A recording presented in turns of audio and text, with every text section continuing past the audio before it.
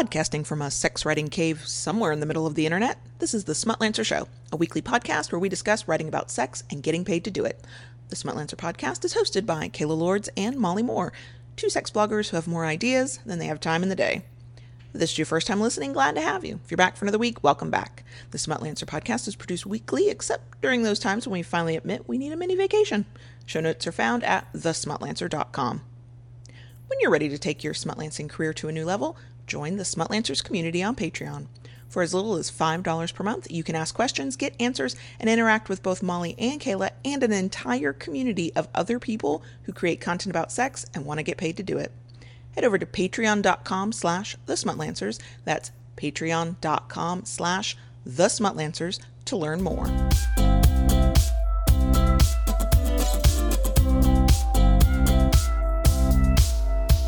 So I thought I would title this Smutlancer episode, What is Time Anymore? Because I think lots of us are currently living in a time where time is all a bit different than what we're used to.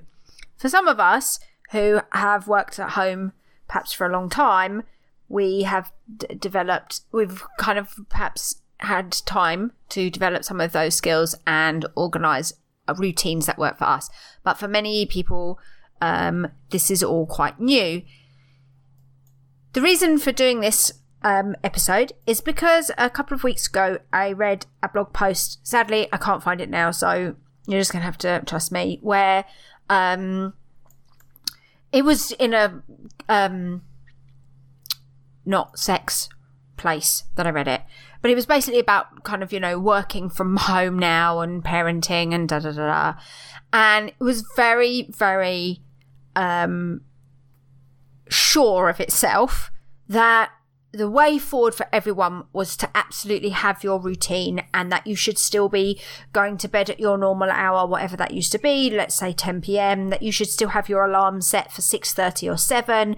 You should be getting up as if you're going to work, having a shower, putting on your work clothes, doing the same for your kids, hustling them up out of bed and getting them down at the table ready to start work at like 8:30 like they would have done at school. And that absolutely this was the key to success. That you should be, managing your work day exactly as you did, working, whether you worked 8:30 to 5 or whatever, whilst also, by the way, home educating your kids at the table, whatever, at the same time. It was the whole idea of it that this was the key to everyone's success, that this was what everyone should be doing, that this was the only way, it was the 1-2 way of working from home in the time of the pandemic. And it irked me a bit mostly because it was very no, do this, do this, do this. But it just felt so kind of almost a fantasy of how real life is like. And I've seen a lot of people talking about routines and how do you work in this situation and how do you keep on task and how do you keep productive and stuff like that. And so I wanted to talk a little bit around that subject. If what works for you is, for example, what they wrote in that blog post. So with regards to routines, if for you that is what works, so sticking to that routine, setting your alarm, getting up, getting ready, working, if that is the way that you are most productive, that you feel most comfortable doing, then absolutely adopt that routine. What I wanted to talk about a little bit is that sometimes that, despite that feeling like what we should all be doing, because it's how the whole world has been set up for the last, however many years that's been, certainly kind of, post-war, late 20th century and 21st century, that's been very much kind of around those ideals of, working 9 to 5 type stuff. And that's what you're supposed to do. You're supposed to get up for work, get up for school. You're meant to be at school at 8:30. It's so part of our like psyche, of our expectation that this is what people are meant to do. Actually, there's lots of evidence that that's not actually the best way for people to live at all. There seems to be an increasing amount of evidence that, particularly for teenagers, that actually starting school later in the day is more beneficial, that they actually learn better, have better concentration, that actually their bodies do require that longer, later sleep in, that they instinctively just do if you let them. So, yes, the idea that that's what you should be doing is very ingrained in us. And so perhaps it's not what you should be doing. Perhaps something else works better for you. Perhaps not setting your alarm and sleeping until you feel ready to wake up, getting up, doing whatever it is that you like to do in the morning, and settling down and starting work at 10 a.m. or 11 a.m. actually works better for you. You feel most productive then. Maybe actually what's better for you is working even much later in the day, that you kind of automatically find your body drifting towards those later evenings, that you are comfortable staying up till midnight, 1 a.m. But as a result, perhaps not getting up till 9 or 10 the next day, resulting in the fact that perhaps you don't actually start work till 1 or 2 in the afternoon. But if that's where you naturally find yourself ending up, and that you are still productive and getting the stuff done that you need to get done, then that's a good routine for you. There's no need for you to feel like, well, I must do the 9 to 5 thing. My advice, for what it's worth, is to experiment and try different things. See where you feel the most natural. Have a think about when you sit down and work through a period of hours, or even look at it, I would say, over longer than that, over the period of a week. Where do you find yourself being most productive? Perhaps it's in the evening after you've eaten your evening meal, that actually you're like, oh, I could sit down now and do 2 or 3 hours work. I'm full of the urge to do that. As a general rule, that's me. I actually find my most productive times are later in the day, in the evening time, probably from about 4 p.m. onwards, but often actually very much so after I've eaten my evening meal.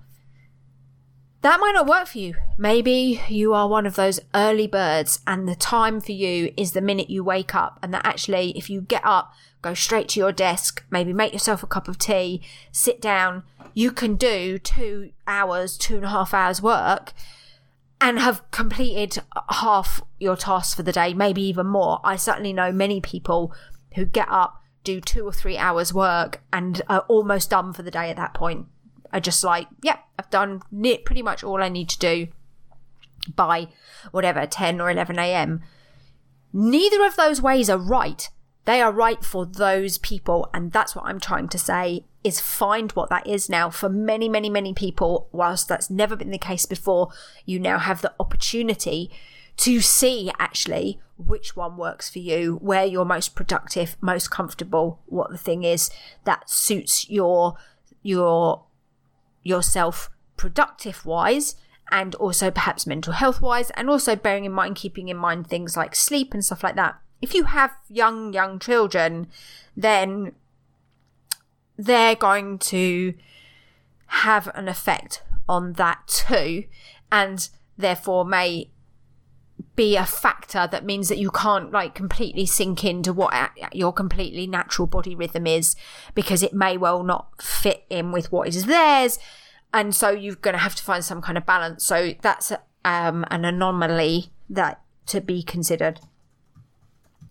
When it comes to being productive in these situations, like the working from home, I've had a lot of people say to me, how do you do this? How do you get anything done? I'm completely distracted all the time. I'm really finding it really hard.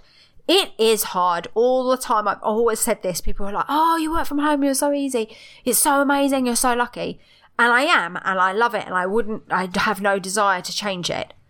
But it does require an element of organisation and discipline. And for me personally, and I know I bang on about this all the time, self-forgiveness, where I just go, okay, today just was rubbish, so tomorrow I've got to catch up and do these other things, and And for me, I have a very fluid routine, in the sense that I will often be like, I'm going to go and do this thing, obviously not currently because nobody can go and do things now, but let's pretend the world isn't like it is right now and it was before. So I would be like, actually, I'm going to do this thing on Wednesday, which means I'm not going to do any work, and so then I'm going to do that work on Saturday.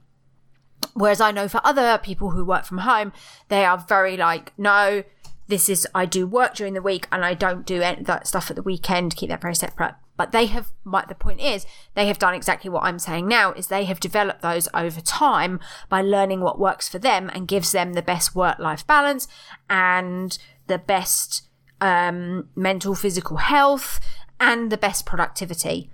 So yeah, play around with those things. But when it comes to productivity at the moment, my big tips for you are something I learned a long time ago called the 3 daily tasks. And I have a big long to-do list of things to do. And every day I try to take 3 things off that list and put them on my list for that day. And so if I achieve 3 things on that day, then I have achieved what I need to do. At the moment, I think it's, for me anyway, and for other people too, I think that adapting what those 3 things are is maybe different right now and can change, and has even done a little bit so for myself. But currently, I think getting to the grocery shop is absolutely a task right now. Before, it's something we just would have done without really thinking, particularly if you perhaps were out at work, you would have visited the shop on your way home, or it would have been part of your routine, and now that's all changed. And so of your 3 daily tasks, maybe one of those is exercising for the day, or it's getting to the grocery shop or whatever, and then 2 of them are work related. But the 3 daily tasks mean that at the end of the day, you are much less likely to look at your list and go, oh my God, I failed, in inverted commas. Because if you have 10 things on your list and you only tick off 4, it's very easy to look and go, well, that was 6 things I failed to do. Whereas actually 3 things are perfectly achievable. The chances are most days you'll be able to say, I did my 3 things, and having things done, being able to say, I did what I needed to do today, happy sigh, is really powerful, thing when it comes to motivation and carrying on, and not constantly feeling like you're just not doing enough. I just didn't manage even half of my list, say, for example, if your list had 10 things on it. Whereas actually with 3, the chances are you will. And so then you are constantly in a position where by the end of the day, you are successful. And feeling like you were successful and getting stuff done means you are more likely to do the same the next day. And maybe then even there'll be days when you did the 3 things on your list plus 1 other from your big long list as a bonus thing, because you found yourself that you had time, or that you just felt like doing that extra thing. And one other thing I wanted to bring in is an idea that I just literally learned today from the blogger, and on Twitter they are Queer Courtesan, so massive shout out to them for this brilliant idea, which is to not only have a to-do list but a to-done list. And I mean, obviously for a lot of people, their to-done list is their to-do list with things crossed off it, because one of the things I like about doing their things is I can just go, cross it off, I did it. It's a sense of achievement. But this was a little bit more a step beyond that, where at the end of the day, actually sitting down and perhaps writing down, if you had a journal, or we've talked a lot in the past about planners, perhaps if you have a planner, there are definitely spaces, depending on which planner you have, where at the end of the day, you could write down the 3 things, or whatever that may be. The three daily tasks is just as an idea, but the things that you did, and to be generous to yourself on your to-done list, because cleaning the bathroom, or cooking dinner, or whatever those tasks that we tend to just dismiss totally count. And you can put them on your to-done list and at the end of the day look back and go, I actually did a lot today. And I thought it was a brilliant idea. It's something I'm going to see if I can introduce into my life and look at a bit more over the next few weeks and see if it becomes a useful, powerful tool for me. So maybe I will come back and talk about that a bit more.